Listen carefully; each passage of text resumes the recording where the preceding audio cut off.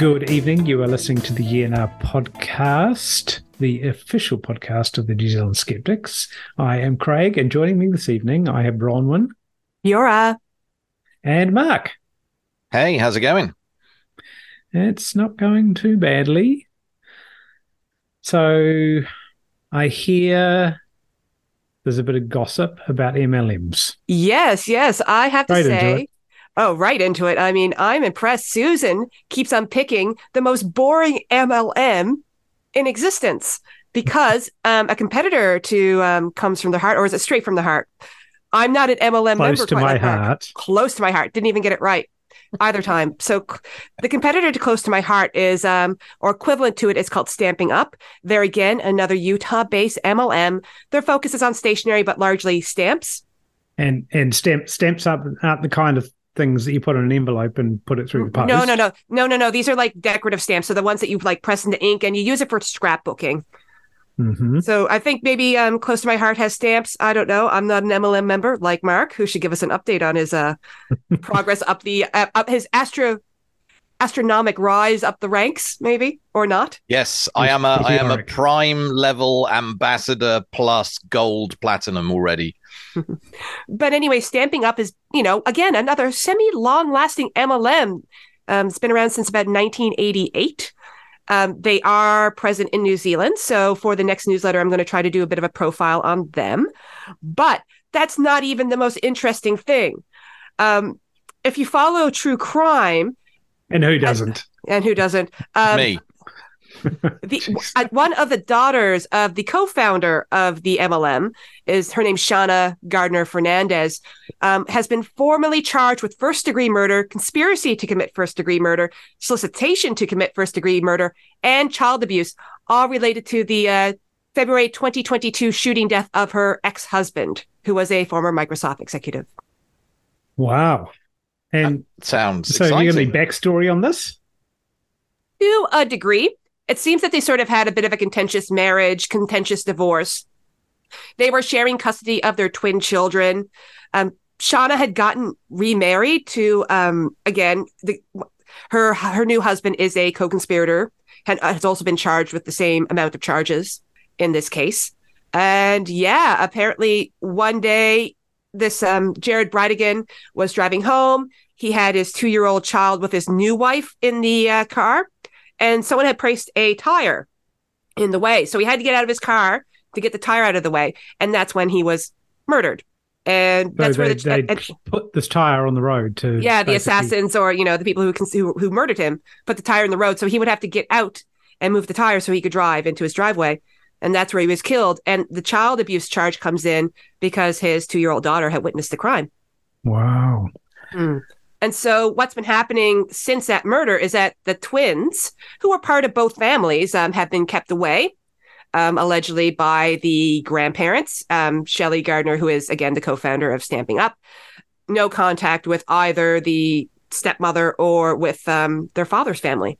Now, because this is all happening in the U.S., and particularly because a lot of these charges were made in Florida, Shauna Gardner-Fernandez is being extradited to Florida, where they are going to be seeking the death penalty. Wow. This is what being an MLM does to you.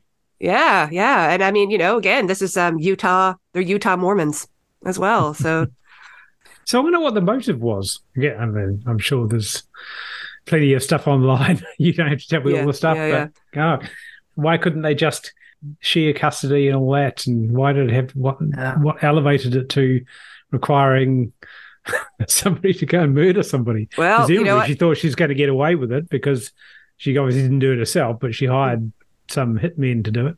Mm-hmm.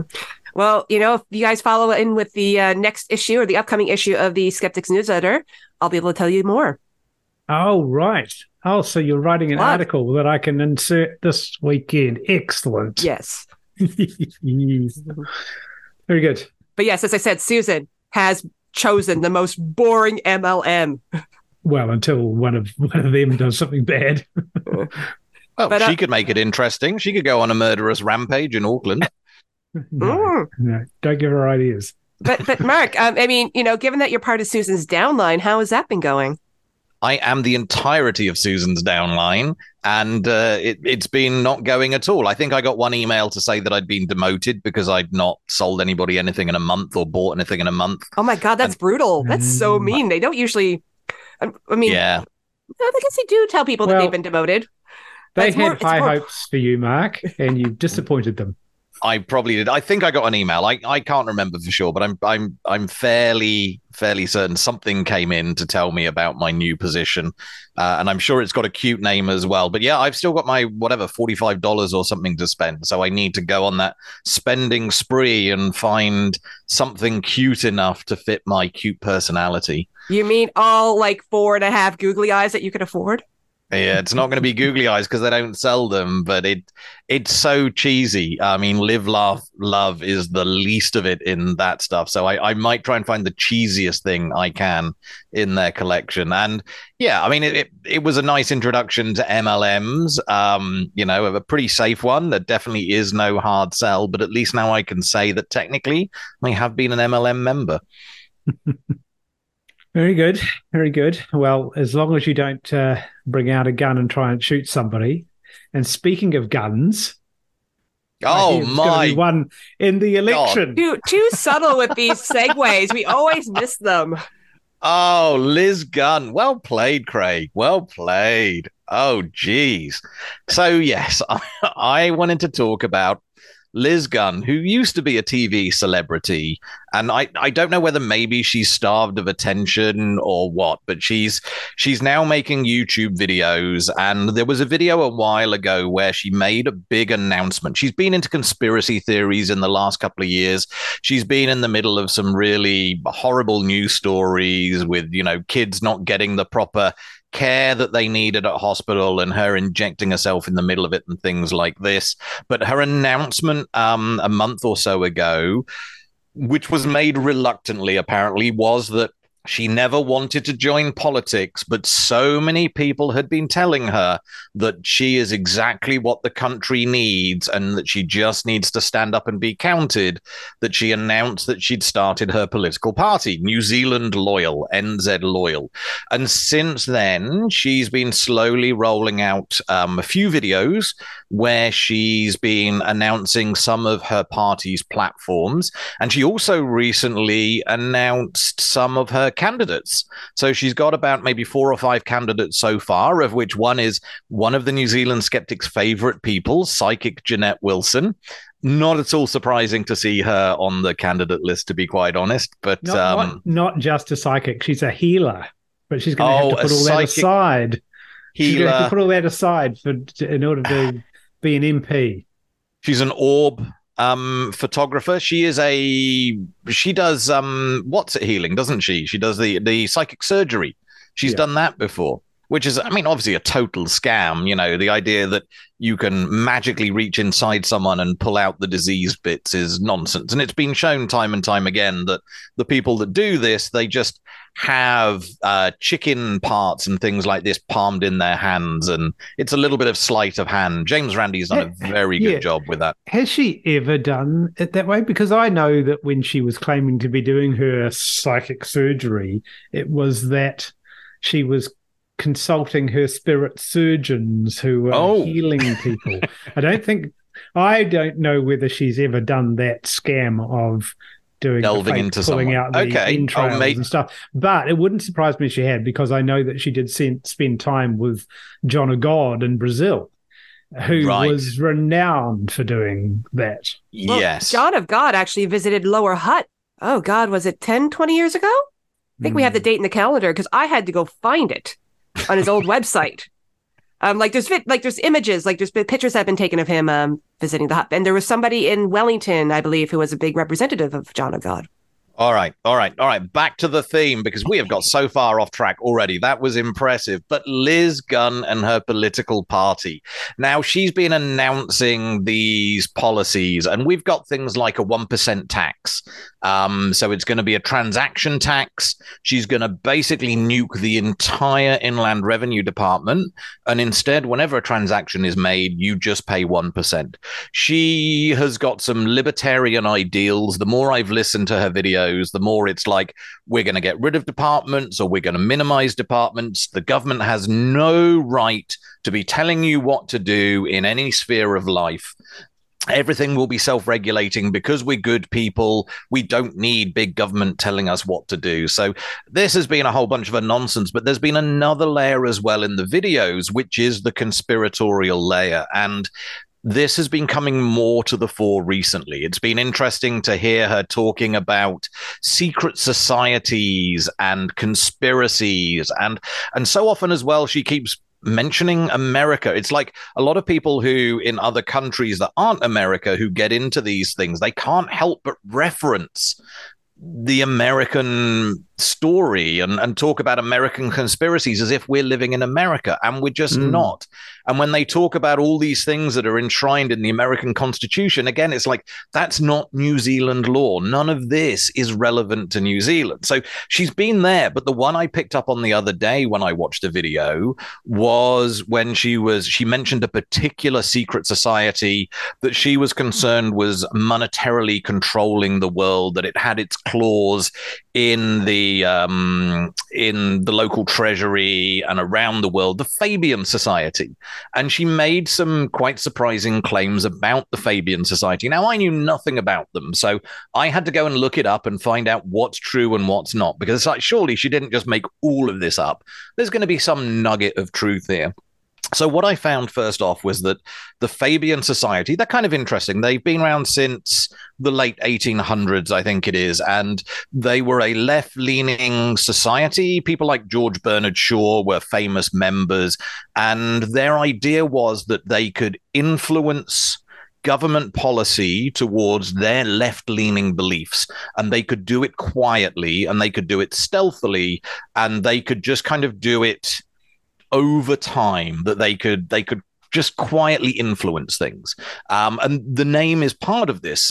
Fabian was a Roman general who, when he went to war, it was a war of attrition. He used to wear his enemies down slowly, never going into a full battle until he was sure that his enemy was worn down enough that he had a certain win. So it was kind of just a slow grind of the enemy. And this was their idea, was that politically they were going to slowly influence people, quietly get them onto their side until it reached the point where they would be basically changing legislation through what they were doing. And so that's where they come from. What Liz talked about was that basically they are one of the societies ruling the world, that they have total control along with others. And I'm really looking forward to hearing who the others are. But she brought out a few points. She brought out things like that they had a logo, which was a wolf in sheep's clothing. And it was, that sounds a bit evil if that's the case. I've got to look this up. And in this, she was right. As I said, the whole stealthy changing politics thing, in the early days, it was their coat of arms that they made is actually a wolf wearing a sheep's skin on its back. And this was their idea of they were going to do this stealthily. So that we give a point to Liz. The second one I found was the creed. So she said that their creed was, "Oh, that I could smash the world and recreate it closer to my heart's desire."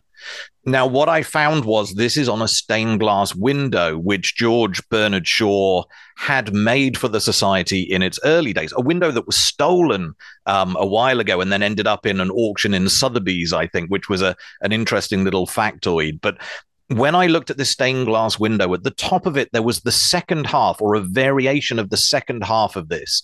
The first half seems to be inferred. Within the stained glass window, there is a picture of a couple of people who look like they're smashing a globe. They're smashing the world. So I can see how this is kind of inferred. And then the third part that she said was, she said that their motto was, "Hammer stoutly, pray devoutly." And she said that pray in this was spelt P-R-E-Y. So this is a society that's been preying on people. And I love that one. And I was like, no, that one really can't be true.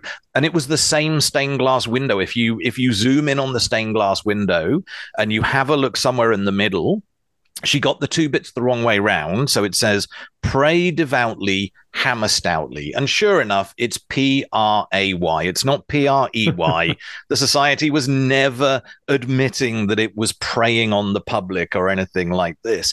So, I mean, what I don't get, she's trying to be a serious politician, and she's putting this stuff out publicly, and it takes me a couple of minutes to fact check this and find that it's wrong. Now, in the article that I wrote for the newsletter, the one thing I could think is that she might be arguing that, well, yes, publicly they say it's P-R-A-Y, but secretly in private, the members all know that it's P-R-E-Y. And of course, when it's something like that where you can't disprove it, you can't even engage with it. There's no point arguing with something like that. But the facts that are available online show that in this one, at least, this is a misfact that she's picked up. And what I'm interested in with her, because she keeps talking about her team, how she's got a small but dedicated team that are working all hours and they're finding all this stuff out. I'm really interested in who these people are and where they're getting this stuff from, because when it came to the other slogan that I said about smashing the world, the only place I could see that mentioned was on some evangelical Christian blog in America that was scaremongering that the Fabians are communists that are coming for us all.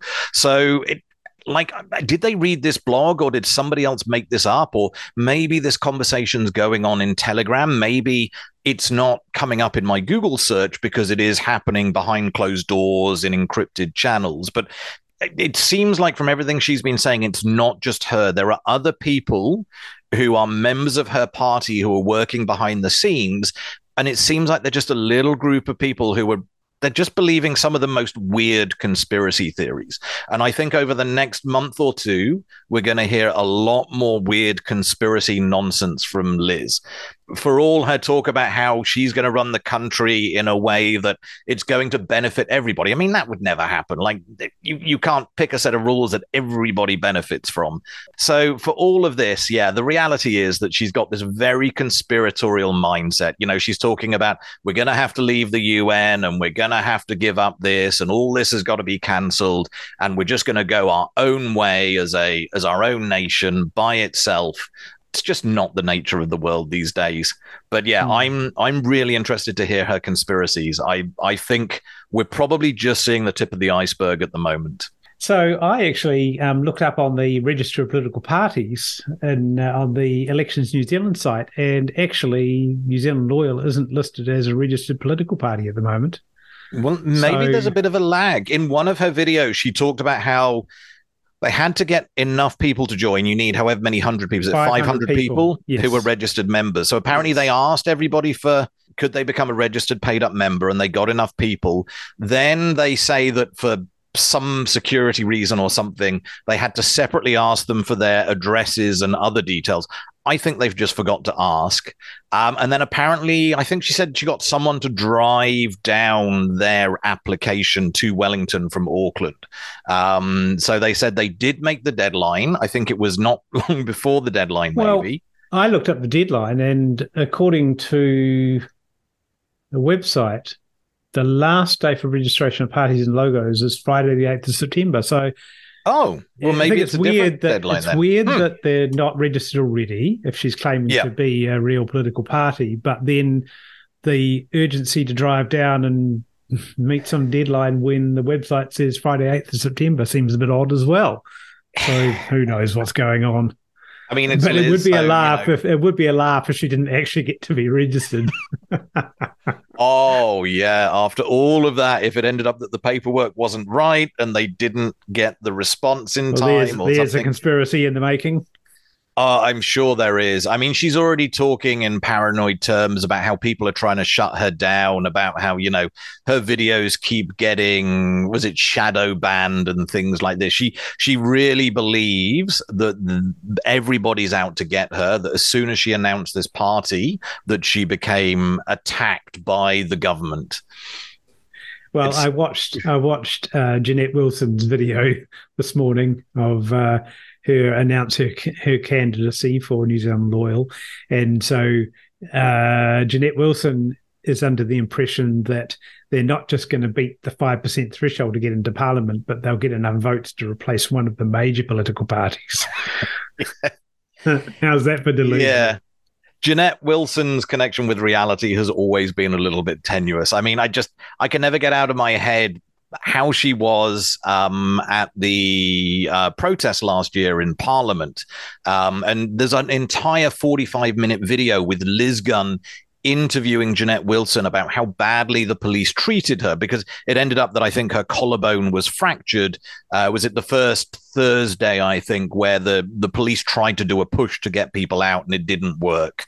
And in that one, of course, you know, in her telling, she's totally innocent and the police just maliciously went after. What she's forgetting to mention is that she was in the front line and she was telling the police that they needed to kneel in front of her and give over their lives to God.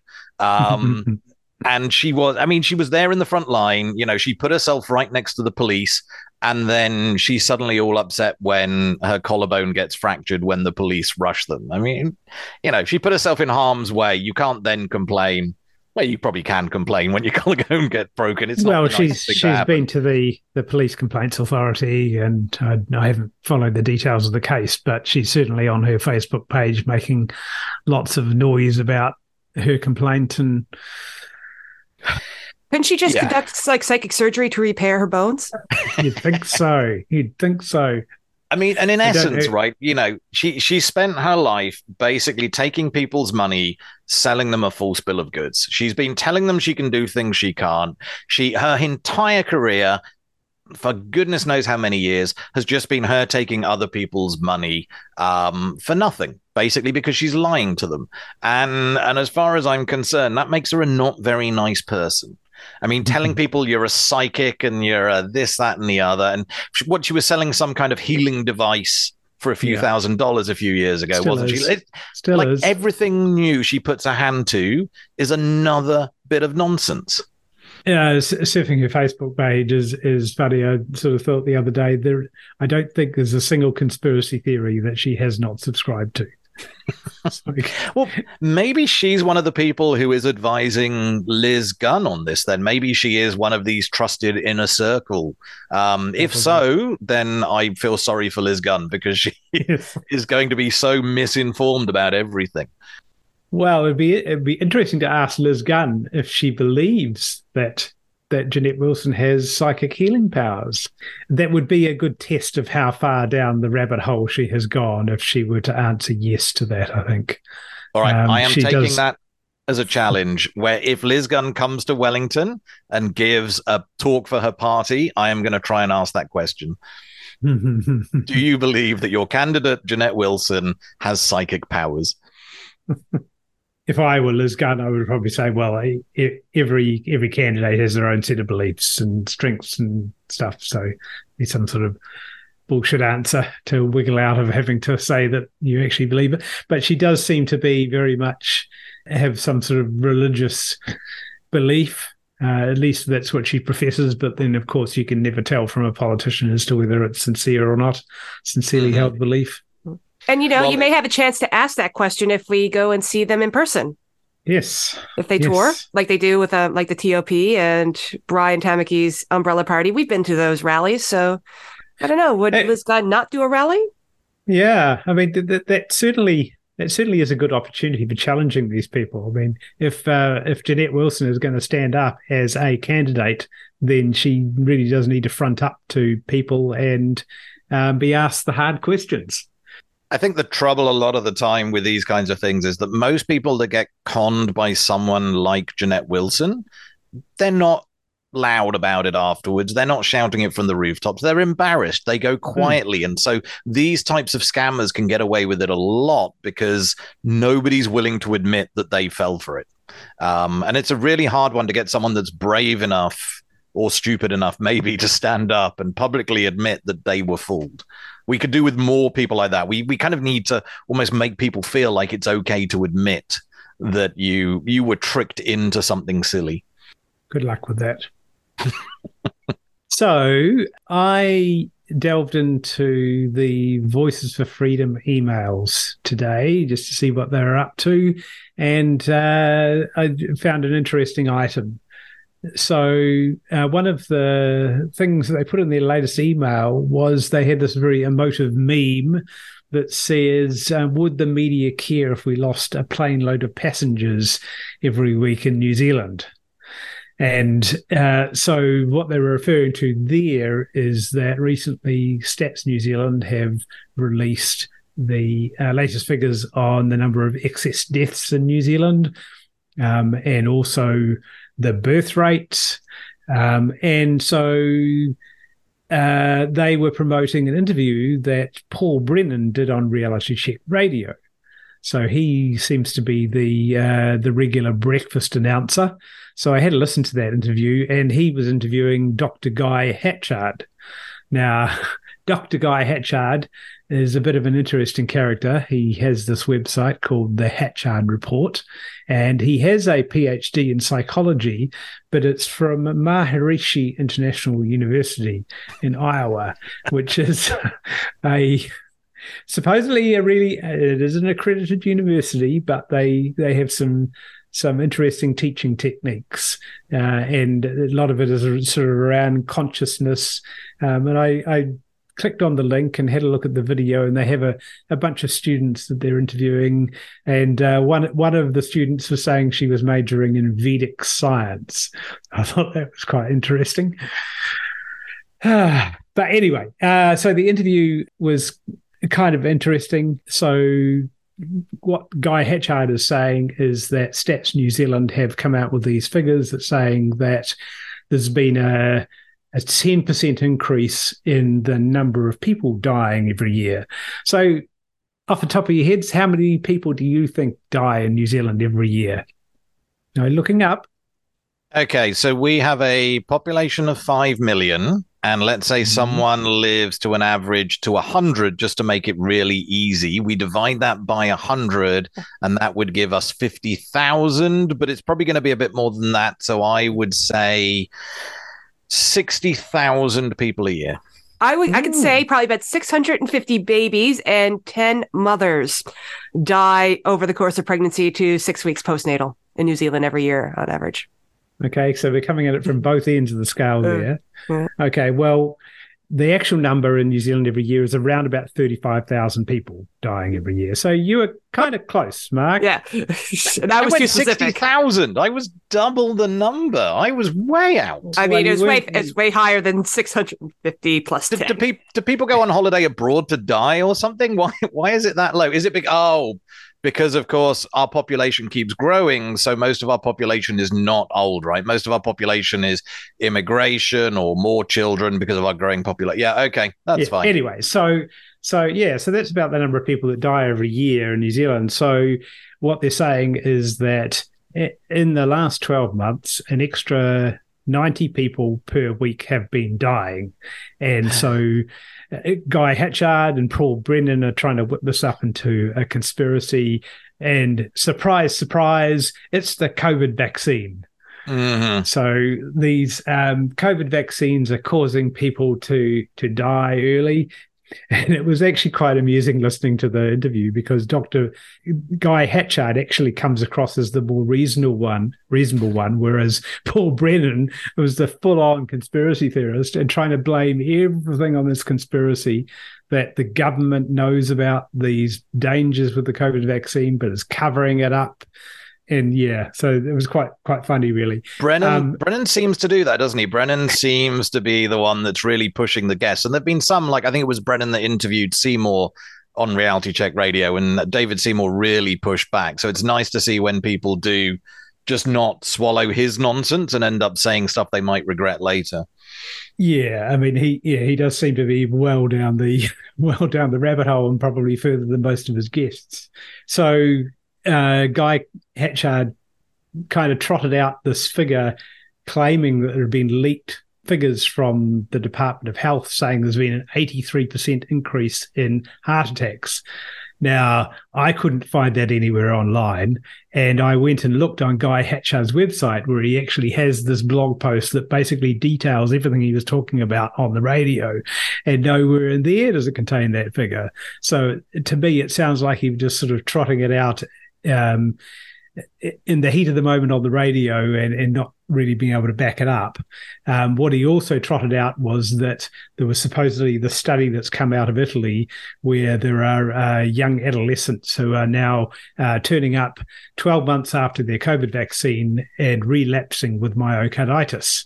And so I looked up that paper, and what they're saying is in the paper, totally misrepresented by Guy Hatchard, is that the very, very, very rare side effect of the COVID vaccine is the possibility of myocarditis. And so he's sort of spitting this up as a major revelation from these Italian researchers saying that here is this awful outcome of having vaccines. So he's a full-on anti-vaxxer. He's also concerned about the birth rate decreasing in New Zealand. And it sort of got into the territory of The Handmaid's Tale, really. It sounded like there was all this concern about how the birth rate is going to keep decreasing and what are we going to do about it? Doom and gloom. Oh, no. So like in 10 years, New Zealand's just going to cease to exist. It'll be empty. Well, who knows? But yeah, so the government's not hiding this. You can go to the website and see the Stats New Zealand information, and they've got a pretty good explanation for some of the reasons why these figures bounce around. So but, I mean, Guy Hatchard, but Stats New Zealand is the man, you know. Well, why are they going to? Yes. Why is any conspiracy theorist going to trust real data? Yes.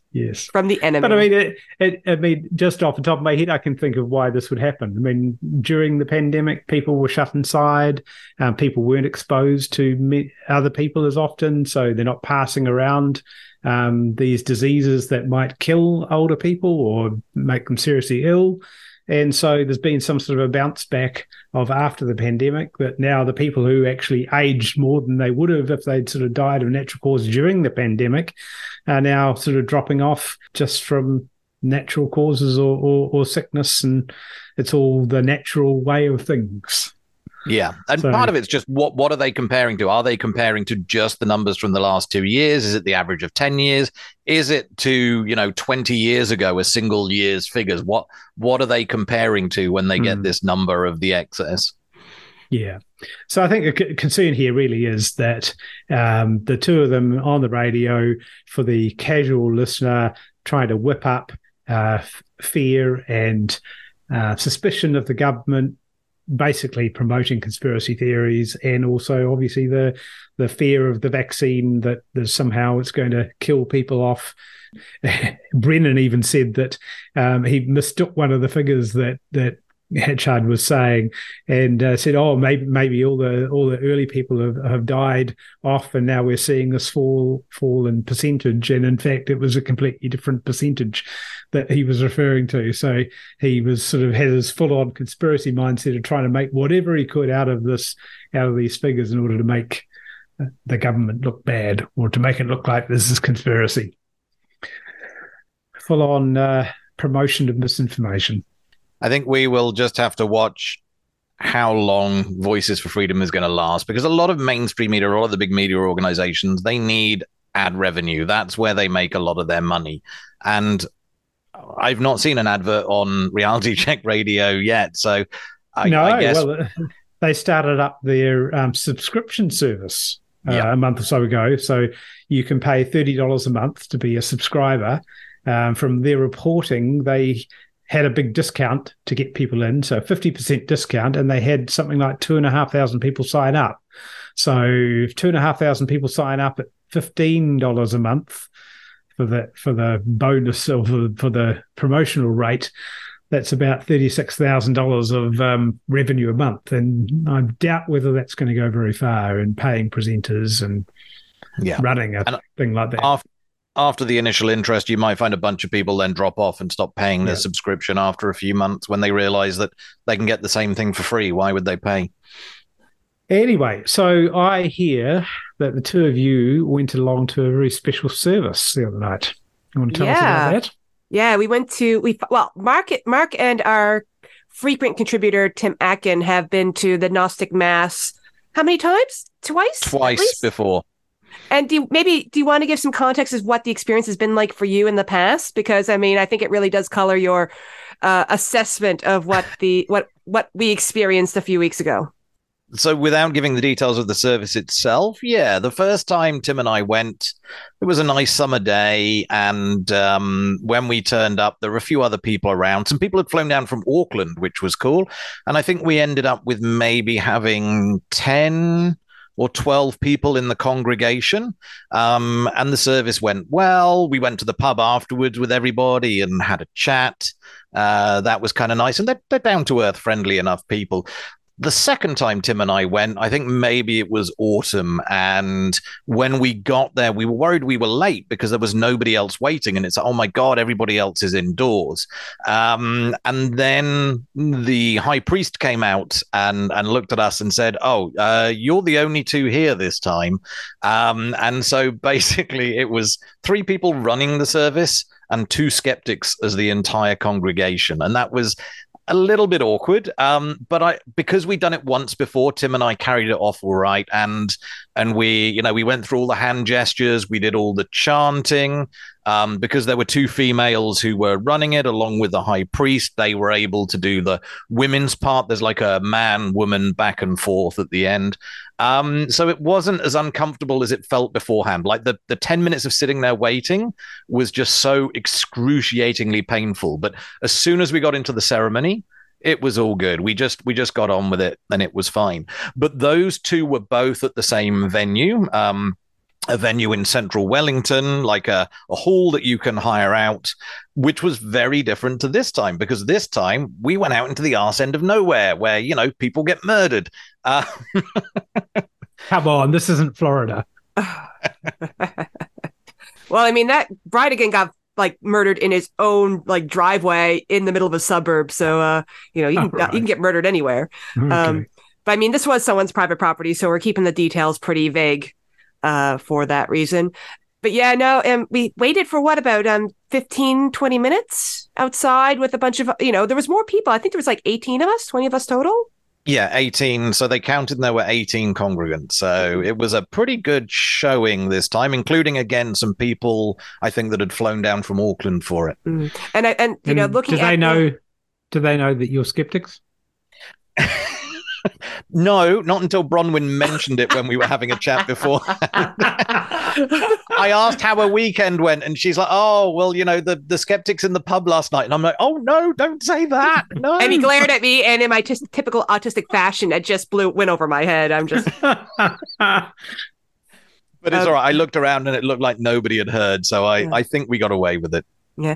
But I did check the New Zealand OTO website, and they did have some pictures posted up from previous events. And some of the people who were in the gathering with us, I think, were part of the laity, like they had previously acted as deacons, which was surprising when we consider what happened during the mass itself. Now, for people who haven't read the newsletter article, definitely suggest you do. There's lots of information about how the OTO started.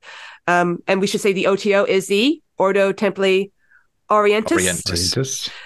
It's an occult secret society, which is strong on the occult, strong on the society, but very, very weak on being secret. It's probably the best. It's no secret at all what's going on. Pretty much most of their texts have been published in one form or another. But it did start in Germany in the 1800s as a means for Freemasons in non-English speaking countries, and particularly German speaking countries, who were not part of regular lodges, to get higher degrees and to do a bit more exploration into the magic that may not be studied or practiced in the more traditional Scottish, the United Grand Lodge of England, the Irish lodges, etc. So basically, it was sort of another fraternal order. But what made the OTO interesting is that particularly their founder was very, very interested in sex rights and sex magic. Sometimes it does include the actual act of sex, but other times sex magic is just about a lot of symbolism and the balancing of masculine and feminine energies. So it's like, here's my phallic sword, and I'm gonna stab it into this cup, which represents the womb. Like a lot of sex magic rites are symbolic rather than literal. So again, OTO, very interested in sex rights, but also we're very keen on having women as members, which is it's a big difference from traditional Freemasonry. There are practices of Freemasonry, like co-Freemasonry, which allow women, but that means that they are not a recognized lodge, or they're called an irregular lodge. So if you're a member of a co-Freemason lodge, you cannot go to any of the actual official lodges. And as well, there are lodges that are they're exclusively female, but again, they're what's called a regular lodges, so they can't do the regular Freemason thing. Anyways, I'm escaping myself. The big thing about the OTO is that Aleister Crowley was one of the most prominent members and had a really big hand in popularizing the OTO, bringing it over to the US and creating a lot of their rites and rituals, of which the Gnostic Mass is sort of this cornerstone rite. And it's essentially a mass. It's their public and their private ritual. As you learn more and you progress through the levels and ranks of the OTO, you learn different things about what's happening in the mass. It's a little bit of magic. It's a little bit of calling to the dead. There's several things going on. So there's a whole bunch of hidden stuff, aren't there? Things done a number of times and stuff like that. And what I've been told is pretty much everything in there is significant in some way. And as you progress, you learn more about the significance. But as an initiate, this is all hidden from you. You get some of the overt stuff, but a lot of it just goes straight over your head. So for the most part, the mass that we celebrated a few weeks ago is practically unchanged since, when it was first written by Crowley in the early 1900s. I think the only thing that changes, it's called the call to the connects, which is where they sort of start reciting all the names of prominent OTO leaders.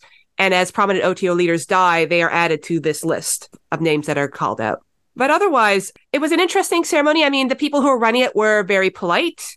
Not a lot of instruction. I think the intent was that we would be doing all the particular hand signals. We would be standing in a particular way. That didn't really happen, did it, Mark? No, which was weird given that like a few of the people I saw there I recognized from doing it before, and the rest of them seemed to all know each other apart from, I think there might have been 2 newbies. So in the main, we were dealing with people for which this is a thing they do. And yet they didn't seem to be very good at keeping up with what was going on. Like some of the hand signals we missed, a lot of the chanting and speaking, they didn't do very well, if at all.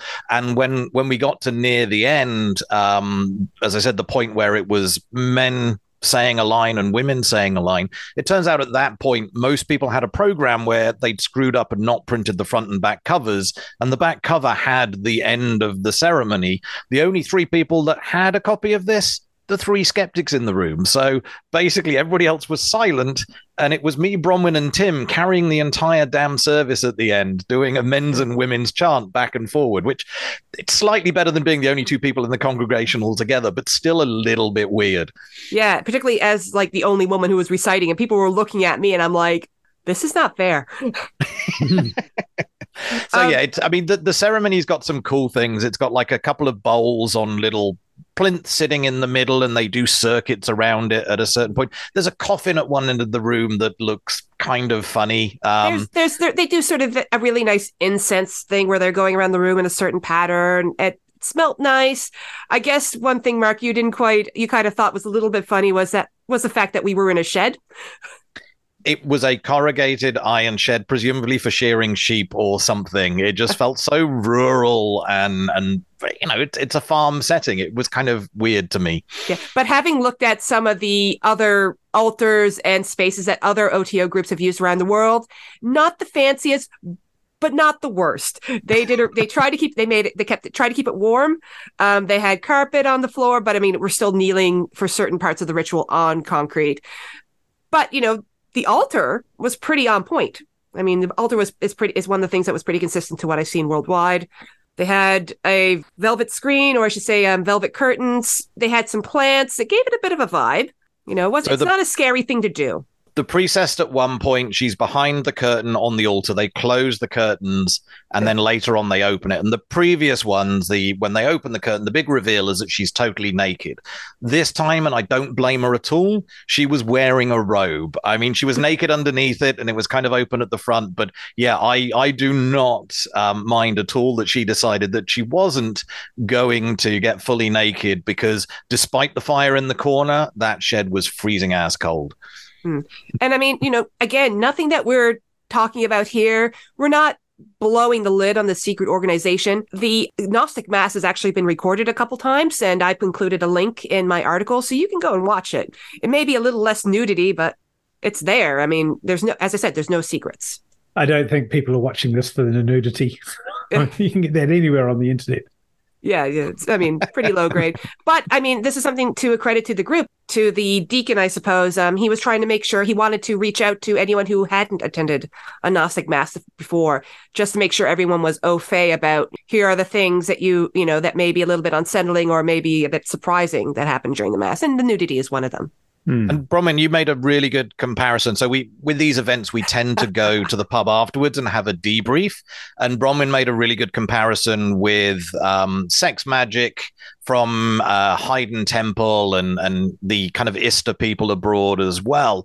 And the fact that even though they are explicitly dealing with sex and the kind of stuff all the time where consent is really important, so often with that group, it's very much implied. And people are getting into this without knowing what they're going to get. It's a surprise for them. They've paid X $1,000s for the course, but they don't know what's going to happen to them sexually. Whereas with OTO, it seems like they're very good at letting you know exactly what you're getting yourself into and making sure that you have explicitly consented to it beforehand, which is great. Mm-hmm. There's so few groups that do that, and particularly I think with the reputation that Aleister Crowley has, it's really easy to tar OTO with the same brush as the most evil man in the world. And that's not how this group operates. They operate pretty much above the board.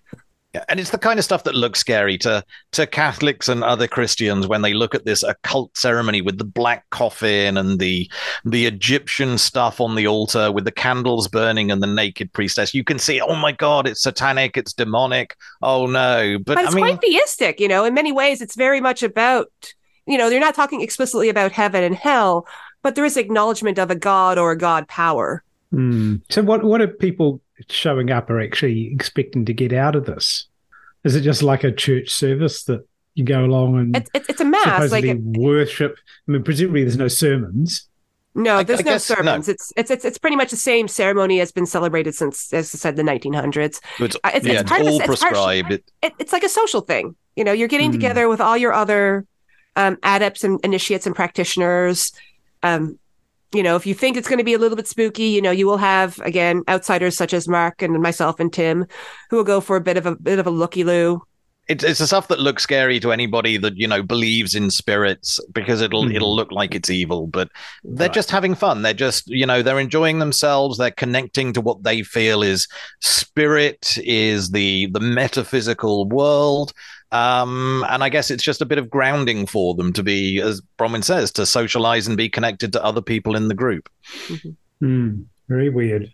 Yes, and I guess no. Kind of no weirder than a Catholic communion in some ways. There's weird stuff there, right? The communion way for actually turning into the body of Christ, like that's not happening. The Gnostic Mass is actually very much based on a Catholic ritual as well, on one of the Catholic Mass. So, right, yeah. You really aren't far. It's probably more Christian influence than people actually want to admit. Okay. One thing I realized I did want to see, and I really hope somebody does this one day, is there's a point at which there's a bowl and salt is sprinkled in the bowl. And I want to see someone do it salt-based style. I want to see someone bounce it off their elbow into this bowl, because I think that would go down really well in this ceremony. But maybe I'm hoping for too much. Maybe that would be too irreverent. Yeah, no, they were pretty serious. And a little, and it was a kind of sexy ritual. You could see how people would look at the Gnostic Mass as being a variation of sex magic. They are taking themselves seriously. They're not. Yes. No, absolutely. It's not just a joke. But yeah, total honesty here. I got a little bit turned on this time. It's my third time, and I was able to relax into it a little bit more than before. I'm going to have to cut that bit out. Our listeners do not want to imagine you being a little bit turned on. I'm sure people will be fine with this. But yeah, so there's a point where the priestess, she strokes. How I've seen it before, it's basically it's a large wooden rod. It's like a spear. This time it was deliberate. A sword. It's a deliberate symbolism. Yeah, but it was quite sensual. And yeah, just for a moment, I felt, a little bit of a stirring in my loins. We're going to have to put a special tag on this podcast and say erotic content. R18. But I thought that was really well done of them. The fact that they elicited that from me, they were doing a good job. from you, Mark. Oh yeah, no, not that I'm hard to turn on or anything. Probably quite the opposite. But anyway, I'm talking too much. Let's just move on. Where do we go from there? Well, we went to the pub, and that's where we went. Yeah, right. It was really nice just to chill out. It always is nice. If for anybody that's doing this kind of thing, I definitely recommend going and having a debrief afterwards. Just being able to chat with others about what you just experienced can be really helpful. Yeah, well, I mean, we do it all the time because we go to various different groups. When we go to church services or to a Rise, same thing. We'll go for a lunch afterwards and just be like, well, what was that? Pick it apart. It makes me wonder what the people who were there and taking it seriously do afterwards. Like, do they just all jump in their cars and go back home, or do you think they're heading out to the equivalent of a debrief session? We left early. We decided to We decided to bounce. Made our excuses because sometimes with this kind of thing, when you're a skeptic, you're worried about being asked questions that you're going to have to make up answers on. How did you get into Aleister Crowley in the first place, and what attracted you to OTO? And you can't say, I'm a gawker, I'm here to write an article about it. That won't go down very well. So sometimes it's easier to make I get my jollies coming along to these. Yeah. So sometimes we'll stay. It just depends on the scenario. So with this one, we made our excuses and left, but they did say that most other people were going to stay around for a couple of glasses of wine. So they had like a fire pit there, just to keep people warm outside of the venue. There was like a big carport. And they were inside that. So they were going to all sit round and drink some wine and make all their clothes smell of smoke while they chatted. So we left them to that. As I said, the first time, we went to the pub afterwards. We went to the Southern Cross and we did socialize, and that was really enjoyable. The second time, given that it was just me and Tim, we made our excuses and vamonosed as quickly as we could, because just the two of us, like, there's no escaping the spotlight if you're the only two people there. So yeah, we definitely ran away then. But the people are really nice. They're really friendly. If it wasn't for the fact that we're kind of undercover in a way, I definitely want to stay around and have a chat with them. I think that, it's always going back to the thing that we said at the last podcast. I mean, this is not a cult. They can very much take you or leave you as you are. There's no high pressure tactics to join. Yeah, it's just they're nice people. It's a nice experience. Nicer than I think some people would expect if they have a lot of biases against the occult or against esoteric groups. Right. Isn't that surprising for a skeptic to say, I suppose? Yeah, well, and we're still alive, so is that your last visit, or do you think you'll go back again? I want to attend a solstice, and then I think we would have had the experience. Because I've been to an online meeting at the beginning of COVID about incantations, and we all went to, a few of us in Wellington Skeptics, we went to a guided meditation session that was actually really good fun. I really enjoyed that. I'm not into meditation, but there was something, we had like a bit that was music, a bit that was someone reading a story where we had our eyes closed. We had to imagine us being in this story, and we were told you get on a boat and you go out to an island in the middle of the lake, and that was really, really chilled out, and I absolutely loved it. Though, I mean, with the guided meditation, I'm not sure if you'd call this person a pick-me girl or not like any other girls, but they were constantly saying, oh yeah, this guided meditation didn't work for me, I didn't visualize that, I didn't visualize the water, I didn't visualize the boat. There was one contrarian that was just unhappy with everything that happened in that session, but the rest of us enjoyed it and chilled out. So we've done a few things. I mean, I might be up for a solstice as well, but I'm worried that the more we do it, the more we might be asked questions about, so why are you here? And I feel more and more as time goes on like I'm imposing, and I don't want to. They're a group that are keeping to themselves and they're no harm to anybody. And the more I do it, the more I start to feel a little bit guilty about it. Right. So Mark has a threshold for how long he will go and visit a group. Yeah, I didn't think I did. And, I did Eastern Lightning for 6 months. And I think most groups are horrible. And so, like, I don't have to worry about that kind of thing because they're doing horrible stuff. And I can push boundaries quite happily. But this group is not doing anything horrible. And so, I think there is a limit when it's like that, turns out. You learn something every day. So, what have we got coming up on the calendar? A few things, actually. So this Friday, August 25th, we have the regular Wellington Skeptics in the Pub meetup at the Lobby Lounge inside the Intercontinental Hotel. That'll begin at 6:00. Then we will have the following week on August 31st, on the Thursday, is the science-based healthcare activism in the pub. That's going to be at the Fork and Brewer, and that begins at 6:30 p.m. And then on behalf of the Dunedin Skeptics, this isn't until September 14th, but at Thursday, 8 p.m., they are meeting at Umbrella's Kitchen and Bar in Dunedin.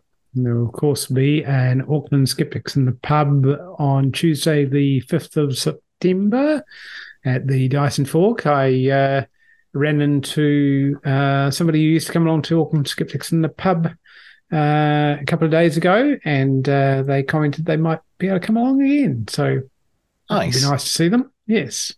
And the conference website is actually looking pretty good now. So the conference is in November 24th to 26th in Dunedin.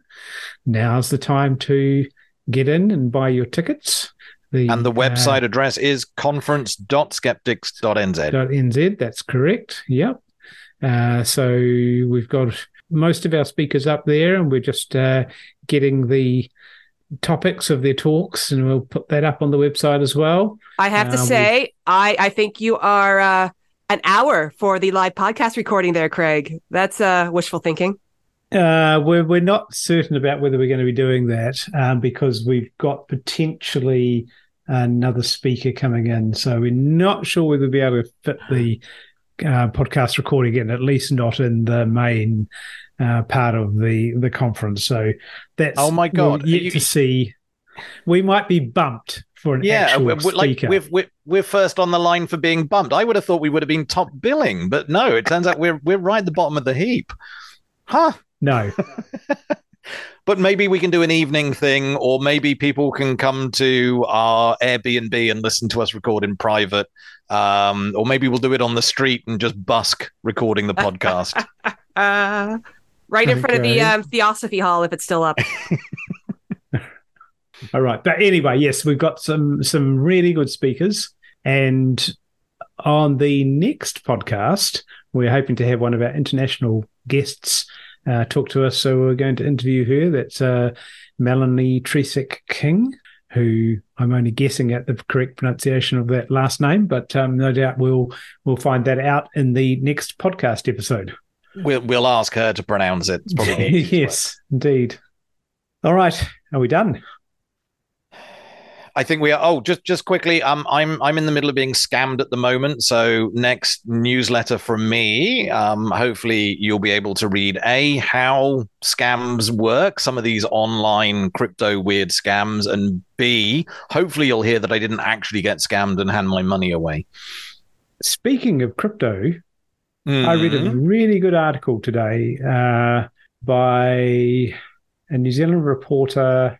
I know his last name is Sahin. I'm not sure how to pronounce his first name, but it was a really good, sensible look at the crypto in New Zealand. It was actually in the Herald. It's titled "Is New Zealand Really Missing Out by Being Cautious with Cryptocurrencies?" It's a really, really good look at how it's been good that we've actually been cautious about it and haven't rushed into it, and how there's this advisory group that seems to be very much pro cryptocurrencies and wants to make sure there aren't too many regulations and stuff. And it's but what I'll put that in the notes.